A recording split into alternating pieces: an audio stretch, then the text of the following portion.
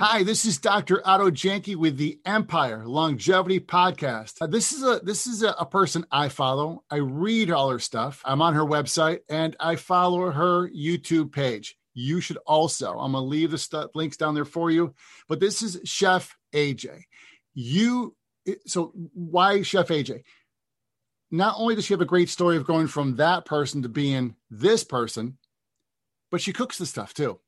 And I get this all the time. And I know she does also. Listen, I don't want to give up this. I don't want to give up that. It can't be tasting that good if I'm going to be eating this way. We're going to dispel all that and dive into our guest today is Chef AJ. Thank you for being with me today. Oh my God. Thank you so much for inviting me. It's such an honor. Absolutely. The video you have, let's dive right into this. The video you have, which is from fat vegan to skinny bitch, loved it 18 different ways.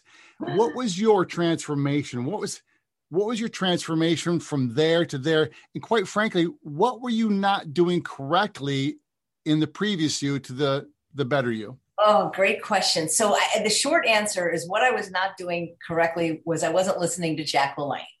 And Jack LaLanne, really, because he knew. He had said 13 words his whole life that led him to be in his late 90s in terrific health, which was, yes.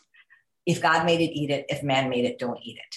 Easy. And even though I had been vegan, which is wonderful for the animals, for the environment, and for human health, I was a junk food vegan. And that wasn't doing anything for my health or my waistline. I was eating processed food. And whether someone chooses to be vegan or not, I still don't think people should eat processed food, or at least not very much of it. And when that's all you're eating, you're probably going to be fat, sick, or both. Absolutely. Absolutely. So how did you... What was the switch that went from there? Because you thought you were doing the great stuff before. You thought you were living a healthy lifestyle previously. What was I know it's never one thing, but what was the steps that got you from there to there? What was that light that finally turned on? Right. And I think that everybody thinks they're doing the right thing and healthy until disease occurs. You know what I mean? And, the thing is I'm in my 60s now, and I realize that health is not merely the absence of disease. That's one thing. And so I just figured, well, I'm overweight, but I have high cholesterol or all these things that everybody else had, high triglycerides, high cholesterol, heart disease, diabetes, everything that friends and family had that they were medicating. I didn't have that. I had some excess body weight, but I felt pretty good until the day I didn't. And that day was January 1st, 2003. I woke up, I used the restroom as you often do in the morning, and it was bright red blood. And I'm like, oh my God, I'm dying. I must have colon cancer. And I was concerned because my grandmother had colon cancer and my great grandmother and everybody in my family had some kind of cancer, specifically around the bowel.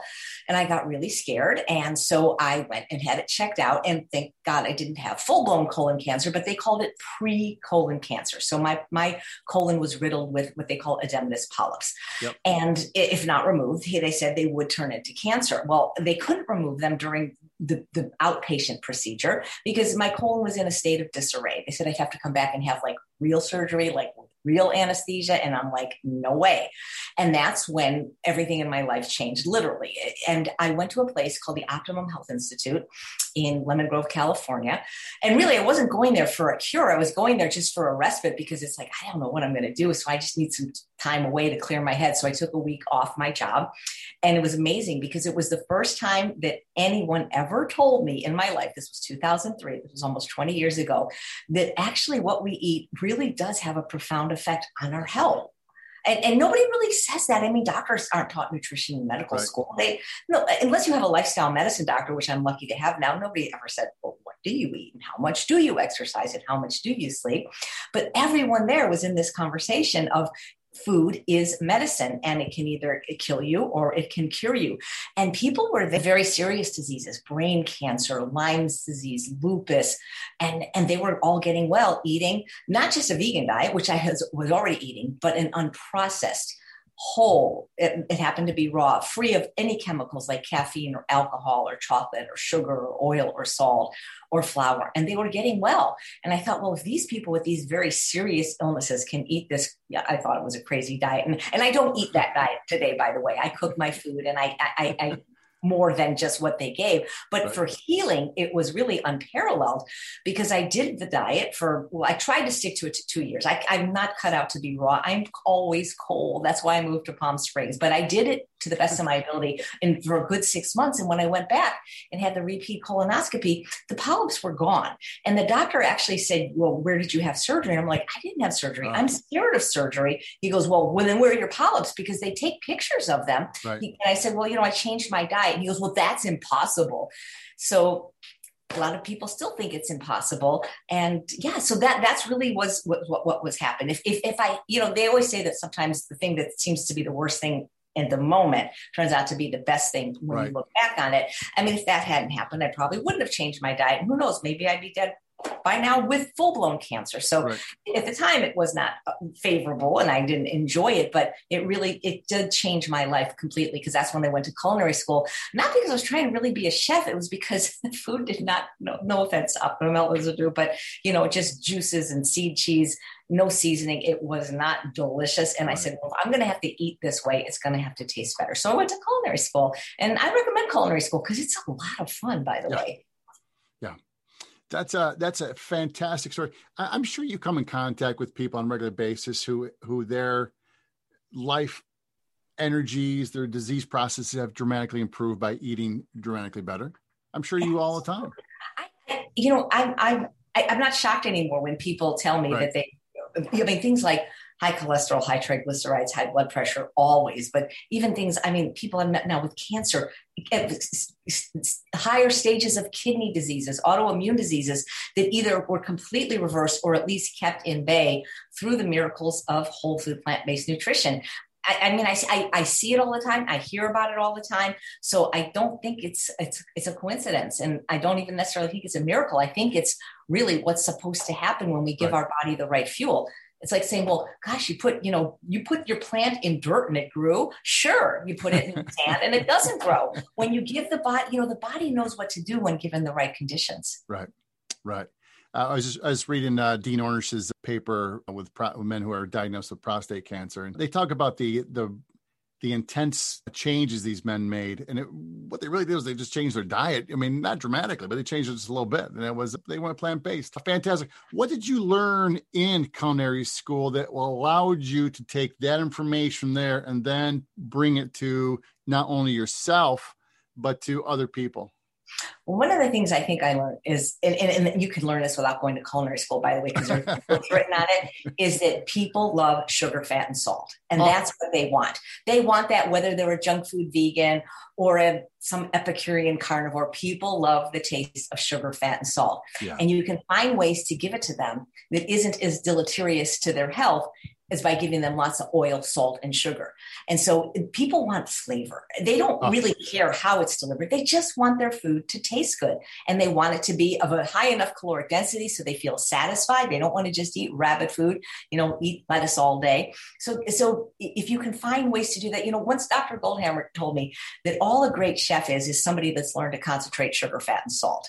And you can do that with real food.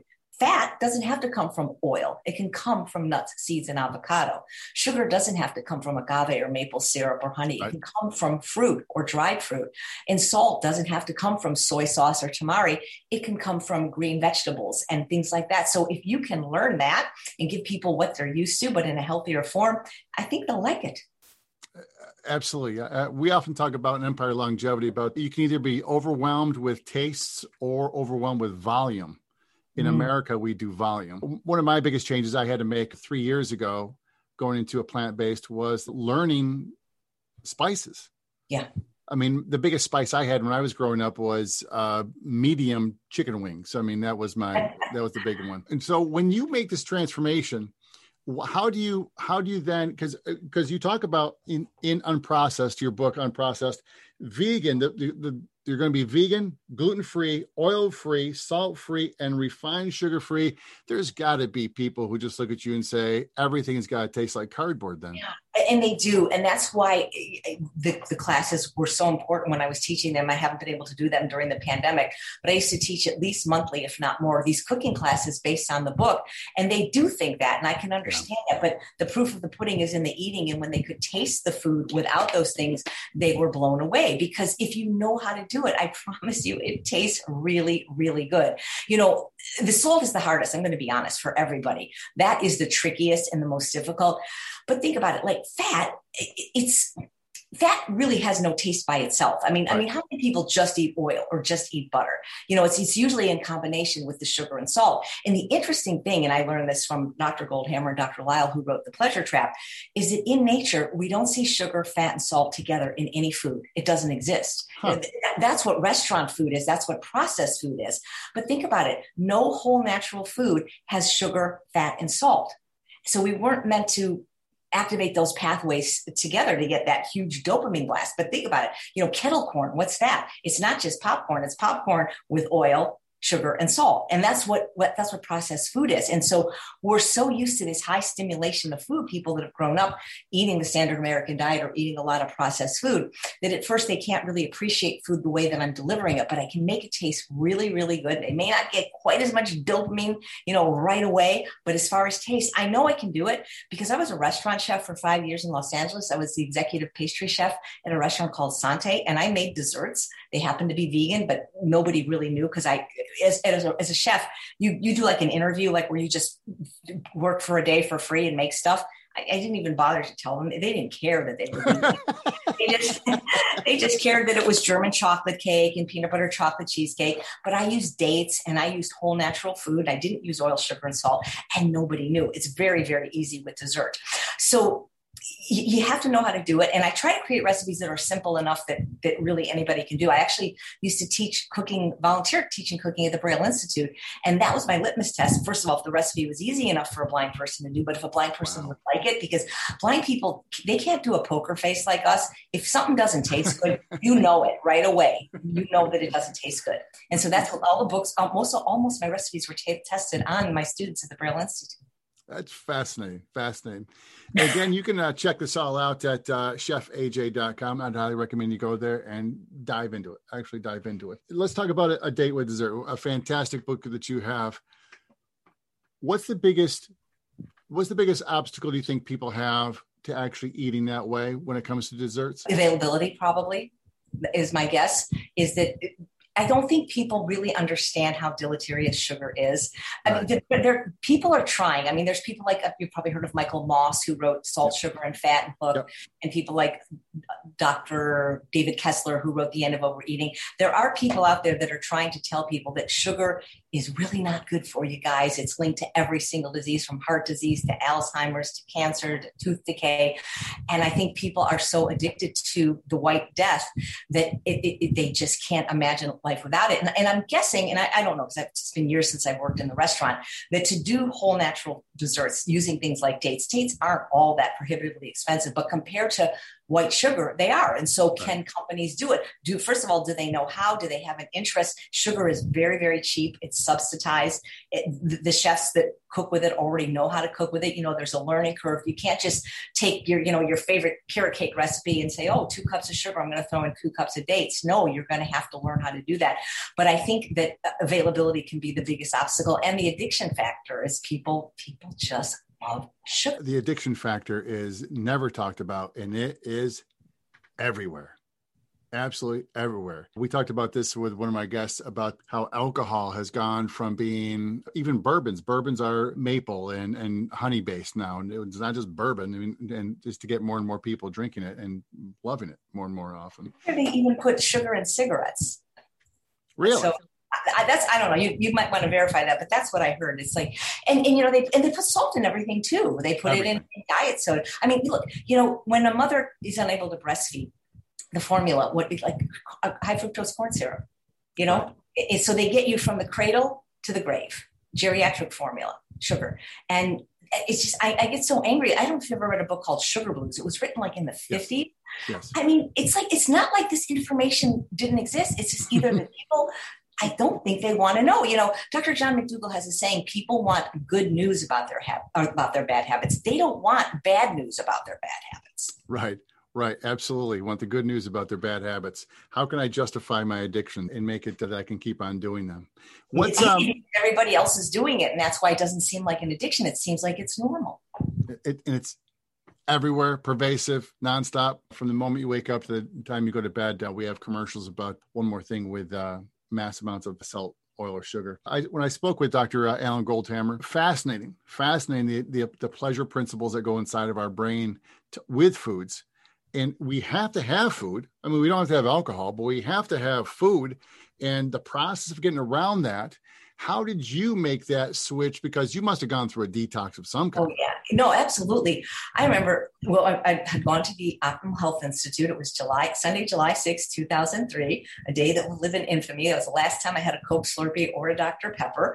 And, detox is a bitch. And I think that is why so many people don't get sober from whatever their drug is, because no one wants to go through that discomfort. Right. The thing is until you get to the other side, you don't realize how uncomfortable your addiction really is. But yes, there is going to be withdrawal and detox, and a lot of people can't do it. It's like when you think about smoking, I don't know people that really get true pleasure from smoking, but what they get is not having to go through the withdrawal from the nicotine by not smoking it. I don't know people saying like, wow, oh my God, this is so great. No, they're doing it not to feel good, but just not to feel bad.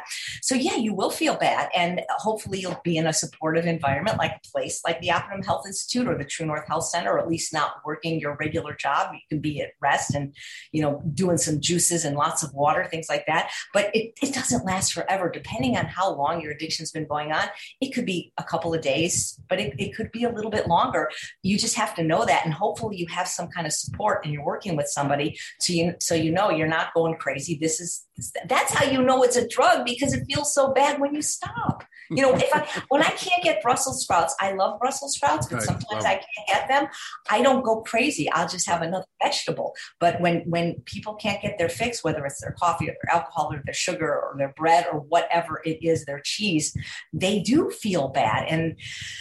And because everybody else is doing it, that's why it doesn't feel like it, because we have this mass addiction and everybody is under the spell. And so we just think it's normal. Right. Absolutely. Yeah, it's everywhere. They start young and they keep you on the train forever. I did a talk for the local school community, and I looked at the breakfast they were giving kids, and it was everything you should never give kids. And they said, well, that's what we are reaching state mandates. We're reaching what the state has mandated. And I said, well, quite frankly, I said, it's a bunch of shit you're giving the kids. And they said, well, and so very, very interesting. Very interesting. How did your books come about? And how did you choose what to do the books on? That's a good question, because it's been about 10 years now since Unprocessed. We're actually in the process of publishing the 10th anniversary edition, updated recipes and photos. Cool.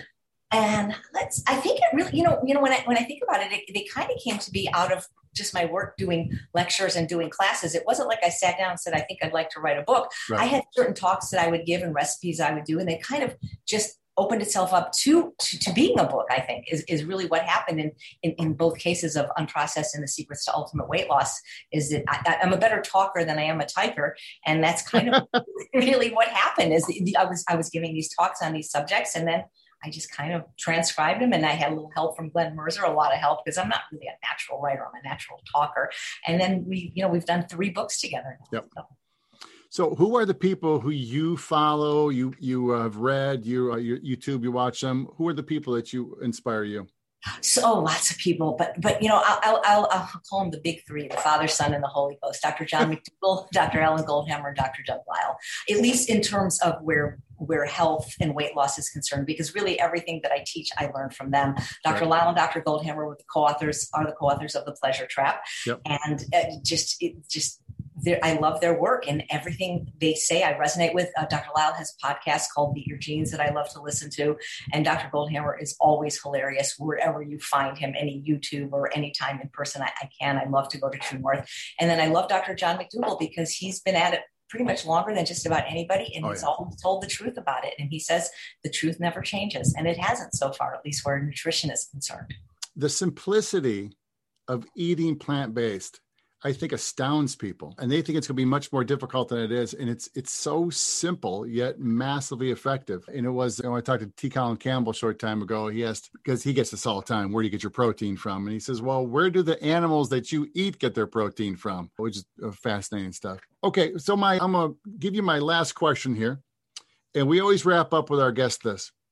Our definition of longevity in Empire Longevity is the act and intent of being so healthy that you leave something great behind by what you've done today. What's going to be that big thing, that one thing you've left behind that people are going to say, yeah, Chef AJ inspired us to do that? She told me to eat my damn vegetables. That's because I say that a lot. I really do. I say, grow up and eat your damn vegetables, because that is really something that everybody needs to do, regardless of their dietary religion or philosophy.